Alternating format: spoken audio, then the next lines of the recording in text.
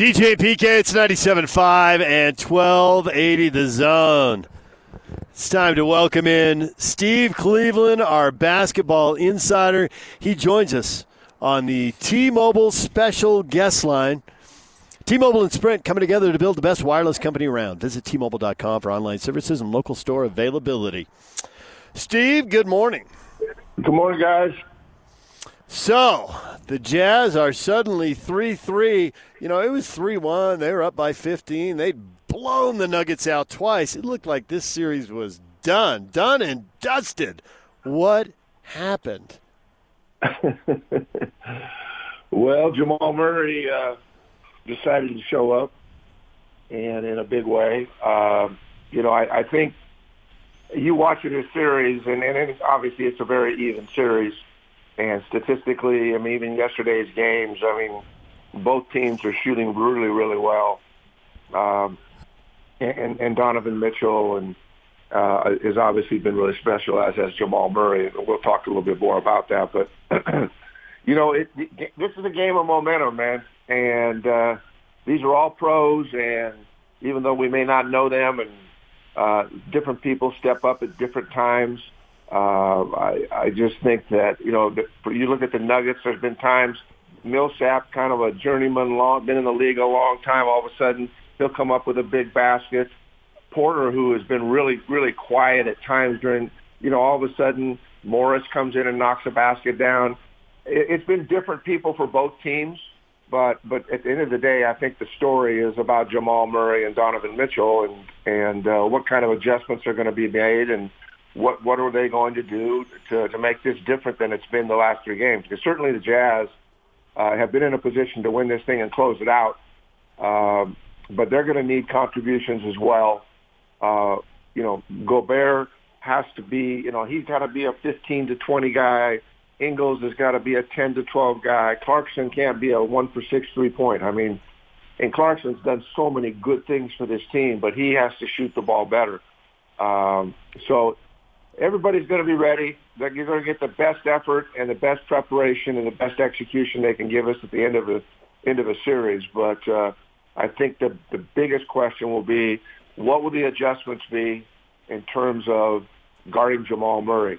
Having Gary Harris helps, having him back, but he's going to be a defender in this deal and makes occasional baskets, but a lot of it's just going to come down to the game plan for Jamal Murray. Yeah, that's for sure. Watching him go off. I hate to bring up a painful memory. We're going to Denver, people. I see it. Oh, jeez. March 18th, 2004. Oh. I was there. I don't know if you were there, DJ. I was in the Pepsi Center. Steve Cleveland was in the Pepsi Center. But and Jerry McNamara goes off for 43, but yet, I don't want to. It's probably more painful. A certain guy who shouldn't have been shooting a three shot a three late in the game. I think it was an air ball. So the point I'm making is that McNamara went off, but you were right there to win the game, and it was literally a possession right there. So his 43 could have been like Mitchell's 43, whatever. Nobody cares what you're scoring in a losing effort. The winning team doesn't. So even though McNamara went off out of nowhere for 43, you had that game, and it got away from you right at the end. Whereas the Jazz, I can't say that they've had these games. They didn't really have game 6 down the stretch. It felt like it was Denver's game comfortably. So what can be done to change the strategy? Because allowing somebody to go off is okay if you're losing.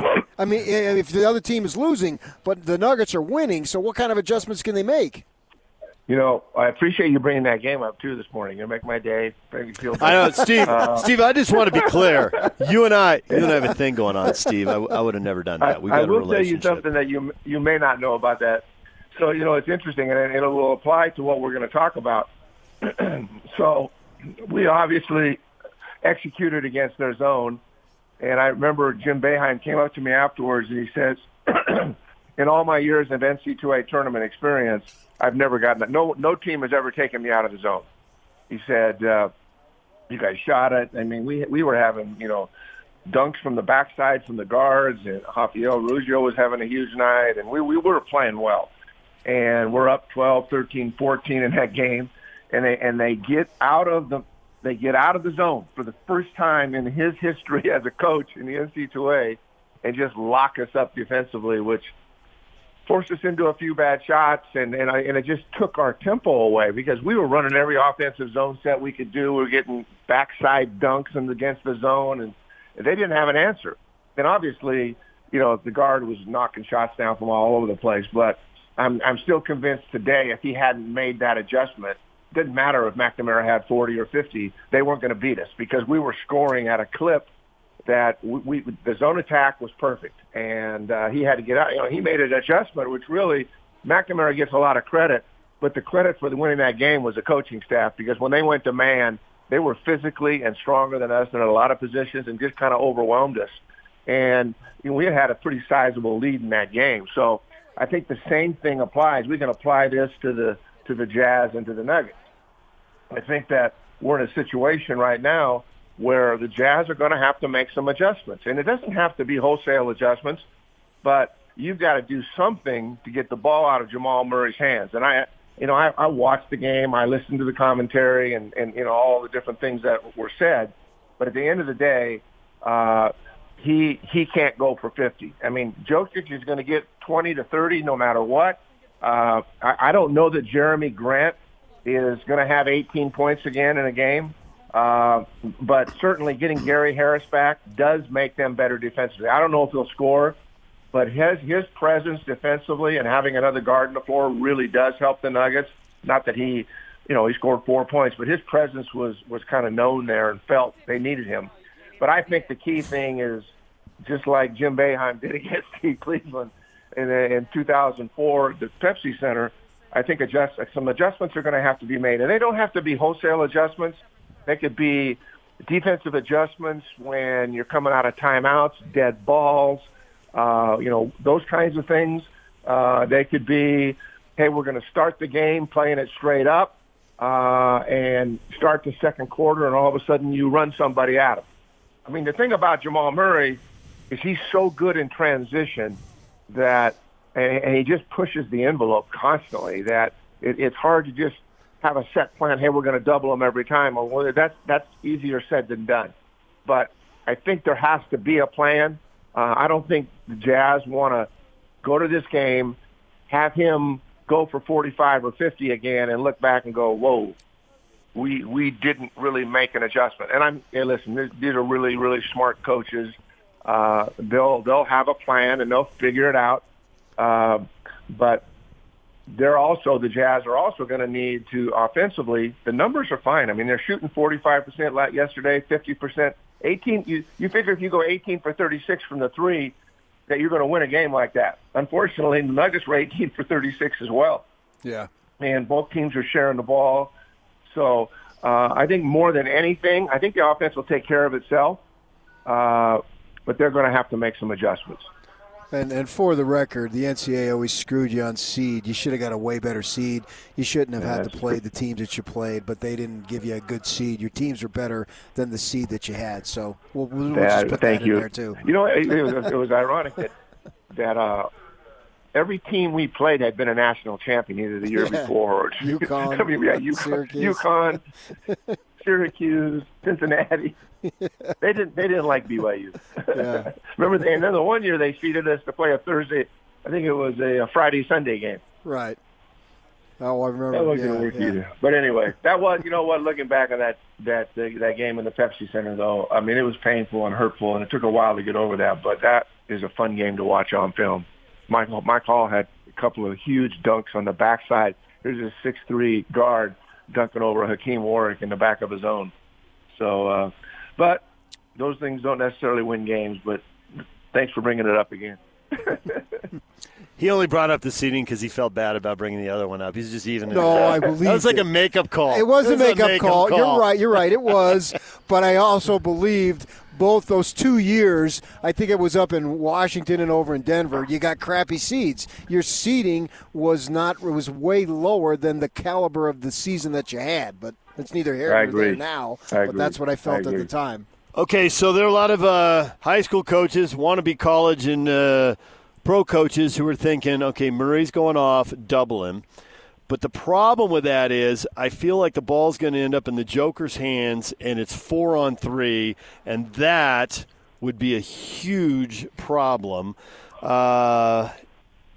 that how it would play out? Well, here's the thing. So I don't think that you can just straight up run a guy at him in half court. When first of all, they're already you can bet Denver's prepared for this. And Jokic is, one of the very smartest guys on the floor, at both ends of the floor, really, really high IQ. They would, then you're hoping guys miss. And he can just do so much damage himself. So I don't think that number one, I think they're going to have a couple of different components to this plan. I think there are going to be dead ball situations where they can come at them, especially when you've got less than 10 seconds in the shot clock or 8 seconds in the shot clock. And I will tell you this, that I remember coaching and being in situations like that. So sometimes you play it straight, and then all of a sudden, you get in a situation, because there's so much transition in this game, and Jamal Murray scores a lot in transition, even if it's not necessarily a fast break, but it's a long rebound or whatever it might be. He probes and he tries to get places, and you're not doubling him in those situations. You just got to try to stay in front of him and contest the shot. But that being said, there are things that you can do later in the shot. There's so many times the ball's out of bounds late in the shot clock that you can throw a double at him or a cover down or whatever you want to do, but run somebody at him. I just don't think you're going to do anything consistently, because then it's real easy to make an adjustment. And you're right, Jokic will eat them alive. His ability to pass the ball or to come down and isolate in the post, it's not going to work. They're going to have 2 or 3 things that they're going to spend time today working on that are based upon where the ball enters Jokic's hands, where the ball is in Murray's hand bringing up the court, and they've got to watch the film, but they're just going to have to commit to something the first half. And, and I think sometimes you don't do anything early on. You just play it out, see how things evolve and what happens. Because if you show all your cards right from the beginning and you don't have anything left at the end when it's time to win a game, I just think you have 2 or 3 things you're going to do, and some of the things you're not going to do them in the first half, some things you might, and you make those kinds of adjustments. Because I listened to the guys talk, the coaching staff and the players, and it was interesting that they all alluded to a certain degree about doubling. And yet I didn't see a whole lot of. Did you see much doubling in that game with Murray? They said, we tried to double him a couple of times, but in transition. Well, regardless of what happened yesterday, they've got to have a plan, and this is a really, really bright group of coaches. They'll have a plan, whether it's coming out of dead balls, maybe it's in the second quarter, maybe it's starting the second half, but you're doing things at different places on the floor. And you don't want to have 100 things that confuse the guys, but these guys are all really, really smart, good players, great coaches. They can develop a scheme to get the ball out of Jamal Murray's hands at opportune times, significant times in the game. A lot of times with the game in the flow, they're just playing. It's difficult. They may have a rule that, who would you want to play off of? Okay, so Jeremy Grant yesterday goes for 18. Now, he's not an 18-a-night guy. So there are some guys you can play off. Right now, Porter has disappeared, and maybe it's off of Porter or Gary Harris, who's in the game. They play off of him. So they'll play off certain players and take a chance there. But I could just see, it's just maybe it's 6, 7, 8 possessions in a game could be the difference between winning and losing. So that's what I see happening. Again, it's not just going to be, hey, we're going to come double them every time. Because once they start seeing it a couple times, you're exactly right. Jokic will just tear it apart, and there'll be layups. So it's got to come out of dead balls, timeouts, situations where you have a chance to talk to your guys, and then there'll be some things throughout the game after free throws, again, dead ball situations where they do something just because he's so good in transition. He gets in the seams, and once he gets there, he's either going to score or, somebody on his teammate will score because they have to help. So both Donovan Mitchell and Jamal Murray are playing at such a high level that I don't think we're just going to assume and hope that they're going to come in and not make shots. They're competitors. They're great players. And I promise you that the Nuggets have the same concerns. I think if I'm the Nuggets and I'm looking at Mitchell, and, Clarkson kind of had an off night. He's 1 for 6 from the three-point line. That hasn't happened very often. Ingles 1 for 4 from the three-point. Nobody's expecting Joe to make a bunch of points, but when Joe can score 10 or 12 points and Clarkson has his normal 17 or 18, Conley and Mitchell have been really consistent. Gobert 11. I think they could be. Jazz were just better offensively themselves. They win the game. They had a lead. They played well at times, and we wouldn't be talking about Jamal Murray. But you're talking about Clarkson, Ingles, and Gobert, who really could have done more and had open looks, and they just didn't go down. Steve, as always, we appreciate it. Thanks for a few minutes. And remember, I wasn't going to bring up the Pepsi Center. Have a great day, guys.